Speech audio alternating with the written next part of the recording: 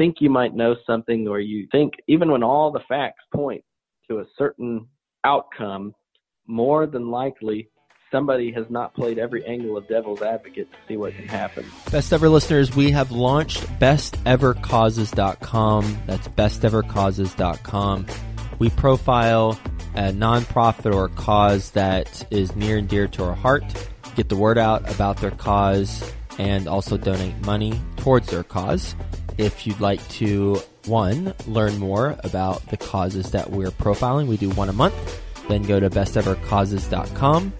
And if you want to suggest a cause that we profile that is near and dear to your heart, then go to bestevercauses.com, and there's a little form at the bottom of the page where you can submit one, and we'll check it out. Best Ever listeners, how you doing? Welcome to the Best Real Estate Investing Advice Ever show. I'm Joe Fairless. This is the world's longest running daily real estate investing podcast where we only talk about the best advice ever. We don't get into any of that fluffy stuff. With us today, Alex Brodowski. How you doing, Alex? I'm doing great, Joe. How about yourself? I'm doing great as well, and looking forward to our conversation. A little bit about Alex. He's a real estate developer and founder of Westmont Capital Group. Last year, they had $30 million worth of inventory they moved. He owns multifamily, retail, and light industrial properties based in Nashville, Tennessee. With that being said, Alex, you want to give the Best Ever listeners a little bit more about your background and your current focus? Sure. I've done just about everything that you can think of in terms of real estate in this wild journey of trying to figure out what exactly it is that I'm trying to do. I started off as a realtor because I knew that I wanted to do deals for myself. So obviously the number one is to sell other people's stuff. So I did that for maybe a year or so, but about 6 months into it, I realized that I needed to really get something moving. So I hustled hard to try to move the ball to get something going. And it, just like I tell people all the time in real estate, it's 2 times harder and it takes 3 times longer to do a deal. I don't care what deal it is. That's just kind of how it goes. So this story, even though it's long, I think it impacts a lot of people just so they understand where people start. And it doesn't change the bigger the deals get. It took me 6 months to get my first deal done, and I got $1,800. And I remember thinking, you didn't lose $1,800. There's that. Yeah, that was a positive. I didn't have any debt on the property because I was an agent. But that really was like, what in the world? But for some reason, at the same time of the gut punch of the reality of the hard work was also the reward that, well, it does work. It's not a waste of time. So I probably did that for a year, like I said, until I had, and I mean the minute I had enough pennies in the piggy bank to buy something, I was ready to do it because I can't stand working with other people when I don't get to make the decisions. So I actually bought a house to flip, and it was $40-something thousand. And I put another 40 into it, and then I sold it for $130. So the profit margin came out pretty good on that. It was like 50%. And then from there, I moved into some multifamily units, and there was a deal that I found that they were dilapidated in the ghetto, and the price was just too good. I couldn't pass it up. I wasn't even in the market for it. I had no intention of being a multifamily landlord, but I called up a partner and I said, hey, I think this is something that we should do. And then he said, okay, let's do it. So we got into that, and we actually ended up getting in with a lot of the other landlords in that neighborhood. And this group effort took place of cleaning up this neighborhood and taking honestly a D neighborhood and bringing it up to a C+. And that was really cool to watch. And it was really cool to be a part of a collaborative effort between property owners and landlords to make this happen, because so many times we find that regardless of what sector of the business you're in, everybody's competing against each other. So the only way it was going to work for anybody to profit was for everybody to team up together and work together to make that happen. So that was really cool. So I'd say that after that, the things really got rolling from a flipping standpoint. That's really kind of what I pride myself on doing. I do it on a lot bigger scale now. After that, I got into residential subdivisions, and I still do that. There's a lot of money in that. There's certainly a lot of risk in it, but the profit and the risk versus reward, I find, makes sense. Same with office buildings and office complexes. You can apply the same theories that are behind flipping a house, or in my case, flipping a house and flipping apartments and whatever else, and taking that to a nice office park where you've got a B plus or maybe a B minus, nothing wrong with it at all. And the occupancy is probably good too. But you can still go in there and create more value to either take it into an A or get that cap rate better so that you can sell it off to one of the net lease guys and take a profit there. So I've gotten into some more creative things in that sense. I try to stay away from the D multifamily neighborhoods and the flip houses. I certainly just don't have the personnel or the appetite to do anymore. But stepping stones, I think, should be the theme of anything that I have to offer to anyone, and certainly this conversation of how you can take all these different methods and all these different things, and they can be applied upwards. You can upscale them or you can downscale them. There's a lot of things that the guys on Wall Street that I've encountered do that I kind of downscaled, and I applied to smaller things because they were missing out on those. So those are things that I think people need to keep in mind whenever they're looking at doing deals and trying to do them in a different way. What's an example of that, things you saw people on Wall Street doing that you then applied to what you were doing? There are a lot of guys that are in these triple net lease groups, and they want to buy big. One thing that I never understood when I started out, and really years in, I still didn't get it. This is a very recent fact that I've discovered, and nobody else really thinks about it either. It's hard to sell something that is in between the bottom end of a spread and the top of the spread. But the higher you go, the more difficult it is to find and the bigger the buyer pool you have. So for instance, if you told me a couple years ago that if I had a portfolio with 600 apartments in it and it was $25 million, or a portfolio of Walgreens with 40 of them that were $100 million, myself, and I think just about anybody else would say, well, the multifamily portfolio would be easier to move. Sure. It's a smaller number. There's more of an appetite for multifamily. I mean, just about everybody talks about it and wants it. And I would never have believed that $100 million and up is probably the most required asset type, class, number, whatever you want to call it, out of anything as far as Wall Street is concerned, or as far as Singapore is concerned. It's even higher than that. And if you think about it, it does make logical sense. They can't find anything, one thing to get where they can spend that much money. And for us smaller people, and especially somebody that's starting out, your problem is finding a deal, finding something that's affordable, something that makes sense that you can tap into. But usually it's because you need money. You got to find capital to do the deal. And these guys have so much money and so much capital that they can't get rid of it quick enough for them to go buy $1-2 million complex or buy 10 McDonald's for $20 million. It's not even close to the amount of money that they have to move, because the majority of them are real estate investment trusts, or they work hand in hand with real estate investment trusts or institutional investors like insurance companies. And they can't move this money fast enough. They've got people who have money sitting there ready to spend it. They want a return, and their returns you and I would laugh at. But when you look at it from a gross perspective, it does make sense, because you'll have a company like Nationwide. Everybody knows Nationwide. Well, Nationwide's collecting all these premiums. People pay into insurance premiums, not really thinking about it. Of course, yeah, some of that money is paid out in claims and collections, but nobody really stops and says, what's going on with all this extra money? Surely they've got extra money, and they do. They've got buckets of it. They all do. And they take that money and they're funding real estate projects. They fund high rises in New York. They fund certain municipal joint ventures when it comes to like construction of roads and streets. They'll post bonds. They do all kinds of crazy stuff with their money. But for them, they're wanting serious deals. And for those serious deals, they're hard to find. They're usually getting around 4% for their money. So it's kind of like they are the bank, if that makes sense. But that's where the real estate kind of crosses over into a totally different animal from your mom and pop single family investor versus Wall Street. Mm-hmm.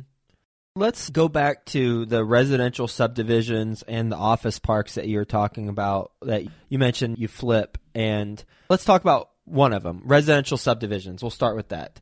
You said the profits are great and the risk versus reward makes sense. So how much can you make doing residential subdivisions? And then can you kind of define that more so we have some context for how large and how you think about it?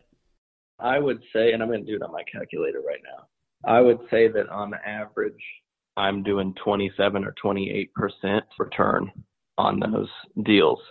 Now, a lot of guys are not getting those kind of numbers because they're having to pay market prices for their land. But when you're talking about serious investment up front, maybe it's a couple $1 million in land, and then you've got probably $4 to $6 million of improvements that are required for streets, water, sewer, you name it. You're going to phase it out, so that helps. You'll be able to do it over several phases instead of having to come up with all that money at once. However, your carry cost is going to dig into that margin. So if you had all the money in the world and you could do these projects with cash, your return would be even stronger than that. But the carry cost really makes it difficult to keep those margins. The other thing that's kind of a challenge is that when you're working with builders, and I work with one, the top national builder, they have these takedown schedules that have to comply with their corporate financials. So just because you've got 100 lots and they've got an appetite for 100 lots and they need them right now, they may want to hold off and wait to close for 2 or 3 more months so that they can show that inventory and that spread on their financials for the next quarter. So that's just something to keep in mind when you're doing that. And I don't know if too many people understand that. Takedown schedules, I think, are fairly common, but that's another example of where the corporate world crosses over into simple deal making.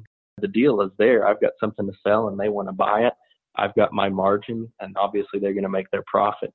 But you have to kind of finagle it and work it so that it benefits them on their back end so that they can show the financials that they need to. When you busted out your calculator just now, what numbers did you put in? Just walk us through how you came up with the 28%. I just did one of the last deals was all because I couldn't remember what it made.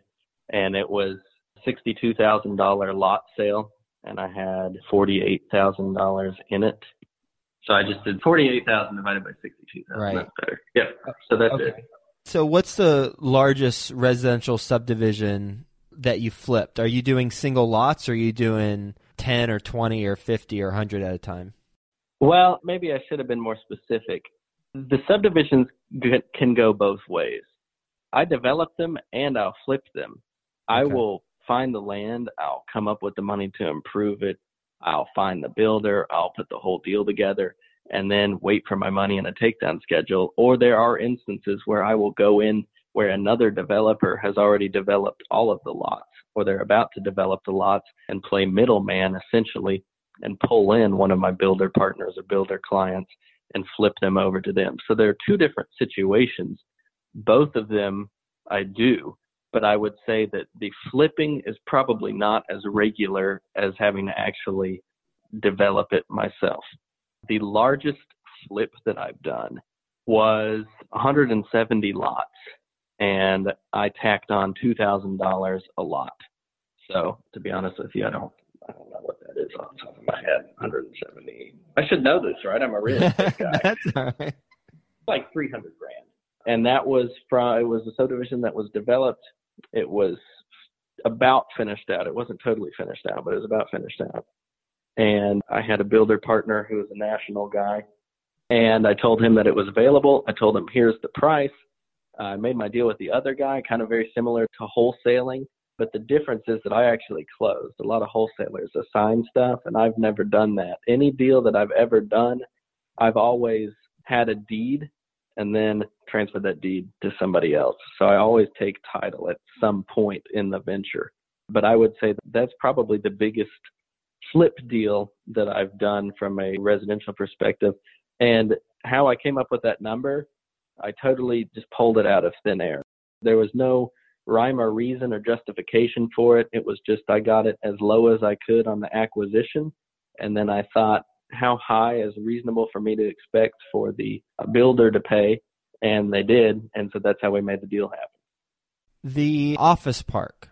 What's the largest project you've done in terms of dollars or flipping an office park? Because it's really intriguing when you're talking about taking a B office park to an A. I'd just love to learn more about a specific deal you've done. I would say that the most impressive, and this is still ongoing, it's a group of people, but it was an old company, and I don't remember what the trade was, but it was a kind of an industrial place. But it had some office to it too. But you had these big facilities that were barren that could be used for something else that were just sitting there vacant. So an office park grew out of that. Structures that were only enclosed on the back and the sides, and the front was open so that trucks could pull in and out. Those were enclosed and turned into A- offices. And the office that was already there, that was also turned into an A- office because it was probably C+ or B- at best because it was old. It was probably from the late 70s. And slowly land was procured around this office park, if you will. At this point, it's still kind of an industrial yard. But the land was procured around it, and then new buildings were put together. So what ended up happening, and we actually have one lot left still that we've got to do something with. But what you have is steel in some of these buildings that's old, probably from the 50s or older, that were used for the coverings or the roofings for these trucks, where these trucks would pull in, or where they would store stuff, hay, whatever it is that you could come up with. Those are enclosed. The steel stayed, but everything else changed.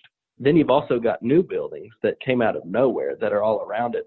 So at the end of the day, you have this hodgepodge of things, but the land value made sense for all of it. And the structures were there for you to build onto it. And because of the way that the ordinances were written, you didn't have to go through some of the guidelines that you might normally have to when you're getting plans approved, because technically this was a remodel of existing structures versus brand new plans and brand new footings and slabs and all of that. So I would say that's probably the most interesting project, but it has not been disposed of yet. That's something that I'm pushing for right now. And if we do, that will probably tie back into my conversation about the Wall Street guys and needing to spend money, because I really think that's the best route to go with that. And that park, for you to wrap your mind around it, the total gross leasable area would be, that's probably 200,000, 230,000 square feet. Mm-hmm. So it's not a huge thing. Not small either. But it's certainly not tiny. Yeah. What's your role in that? My role in that is actually, at this point, procuring the buyer. But before that, it was tenanting, pulling in tenants. And for someone who hasn't done that, found tenants for an office park that was certainly a non-traditional office park, what are some challenges in that? And then how did you overcome it to get the tenants in there? The challenge is similar to that of any person who basically is going to be a leasing agent, because that's what I did. Was I was a glorified leasing agent. The biggest issue, it wasn't people always need somewhere to operate. So I would say that there's no shortage of leads from people that need a place to operate, but putting them somewhere and stacking them strategically is the hard part. And I still can't say that I have mastered that one. Oftentimes, and this goes for a lot of other things, this happened in an interstate development that I worked on up here. Same situation.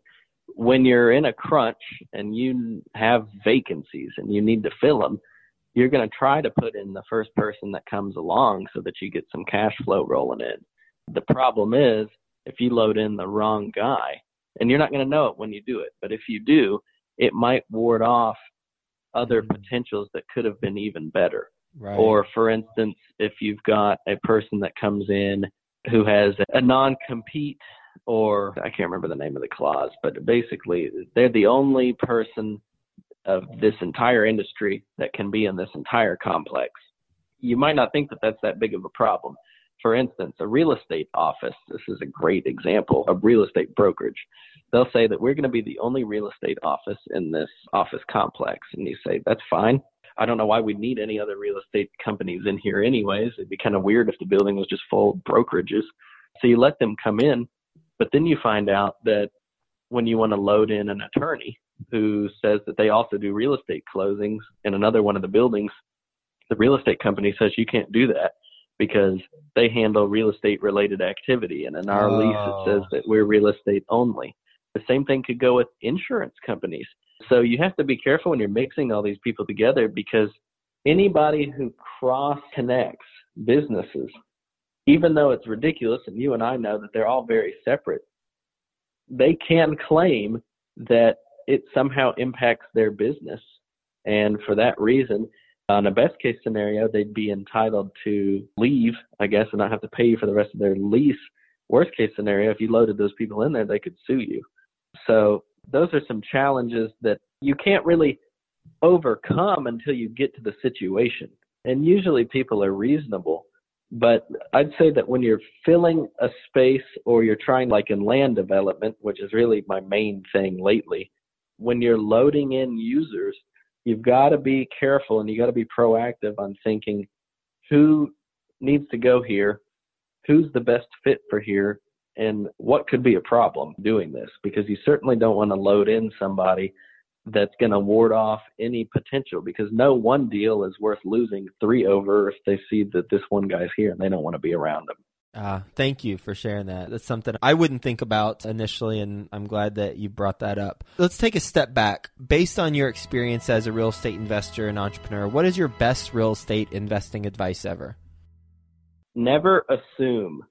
And this has been a hot topic in my office. So if you let me get on my soapbox for a minute, we had a deal very recently, like within the past month, that taught me a lesson that people have told me over and over again, but you never really listen to it. And that's the never assume thing. 4 years ago, I would drive by this particular site every day on my way to work. And it didn't have a sign in front of it. No one talked about it. The grass was grown up, but not in a fashion that would make you think that it's an abandoned property. So I drove by it every single day, always having the thought of, I should probably try to buy that, or I should probably try to make a deal with that. But like so many people, I didn't. I even printed out the tax records, and they hung up in my office every day next to some other stuff that I had. So I was forced to look at it every day. So I knew who the owner was even at that point. But I just assumed that this property was so prime off of a major highway that if it was sitting there vacant, there had to be some reason for that.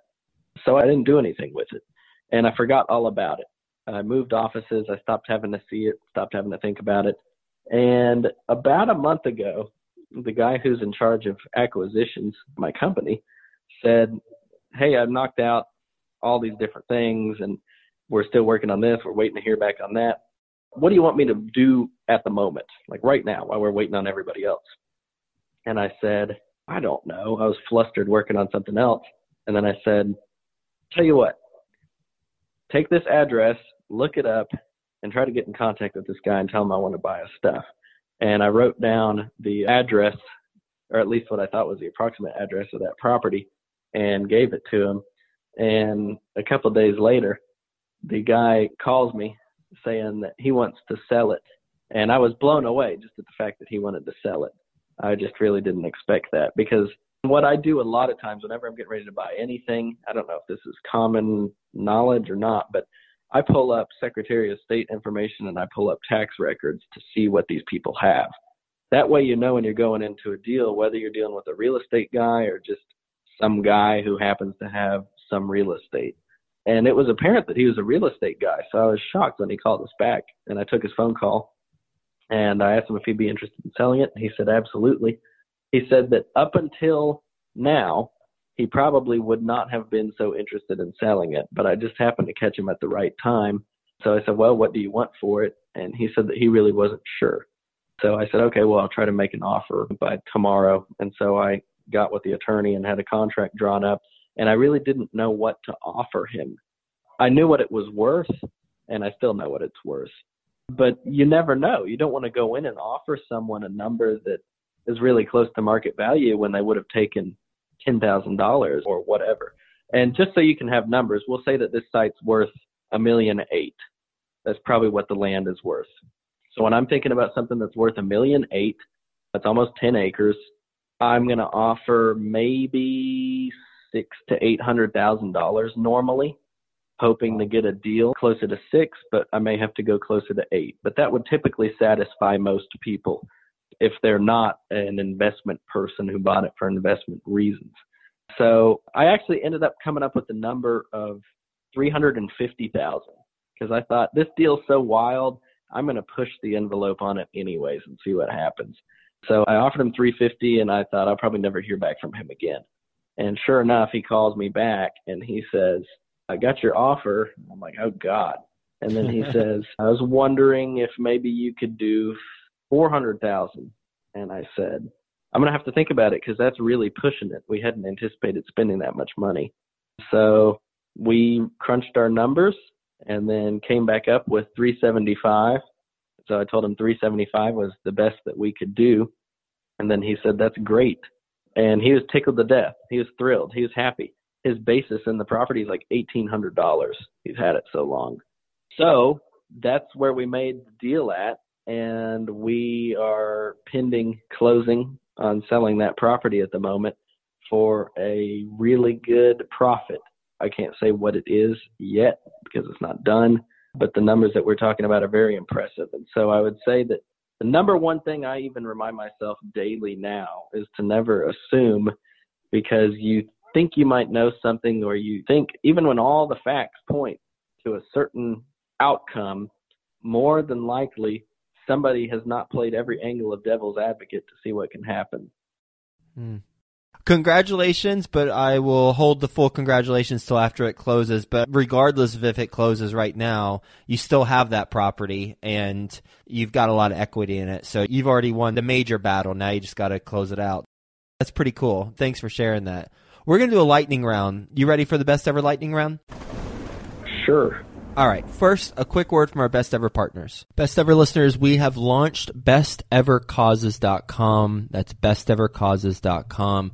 We profile a nonprofit or a cause that is near and dear to our heart, get the word out about their cause, and also donate money towards their cause. If you'd like to, one, learn more about the causes that we're profiling, we do one a month, then go to bestevercauses.com. And if you want to suggest a cause that we profile that is near and dear to your heart, then go to bestevercauses.com, and there's a little form at the bottom of the page where you can submit one and we'll check it out. Okay, real quick, best ever book you've recently read? Think and Grow Rich by Napoleon Hill. What's a mistake you've made on a deal? Getting in too deep, too fast, financially, and also bringing in people into the deal. So just all across the board, taking on way too much, way too quick. Best ever way you like to give back? To give back? Yep, like give back to the community. Physically volunteering and trying to do things that pertain to housing for the less fortunate is definitely my preferred method of charitable contribution to society. And how can the best ever listeners learn more about what you're doing? They can shoot me an email at ab@westmontcapgroup.com. Thoroughly enjoyed our conversation, Alex. Thanks for talking about some specific deals and a couple perhaps paradigm shifts in our minds. One is, which one's easier to move, a $20 million apartment portfolio or a $100 million single-tenant portfolio with a bunch of Walgreens? And perhaps it's $100 million because of the Wall Street money looking to spend large chunks of cash and their need for lower returns because it's such high dollars that they're spending. And then also the never assume story. I think that's something that, regardless of where we're at in our journey, we can all take to heart. So thanks for being on the show. Hope you have a best ever day, and we'll talk to you again soon. Hey, thanks for having me. I appreciate it.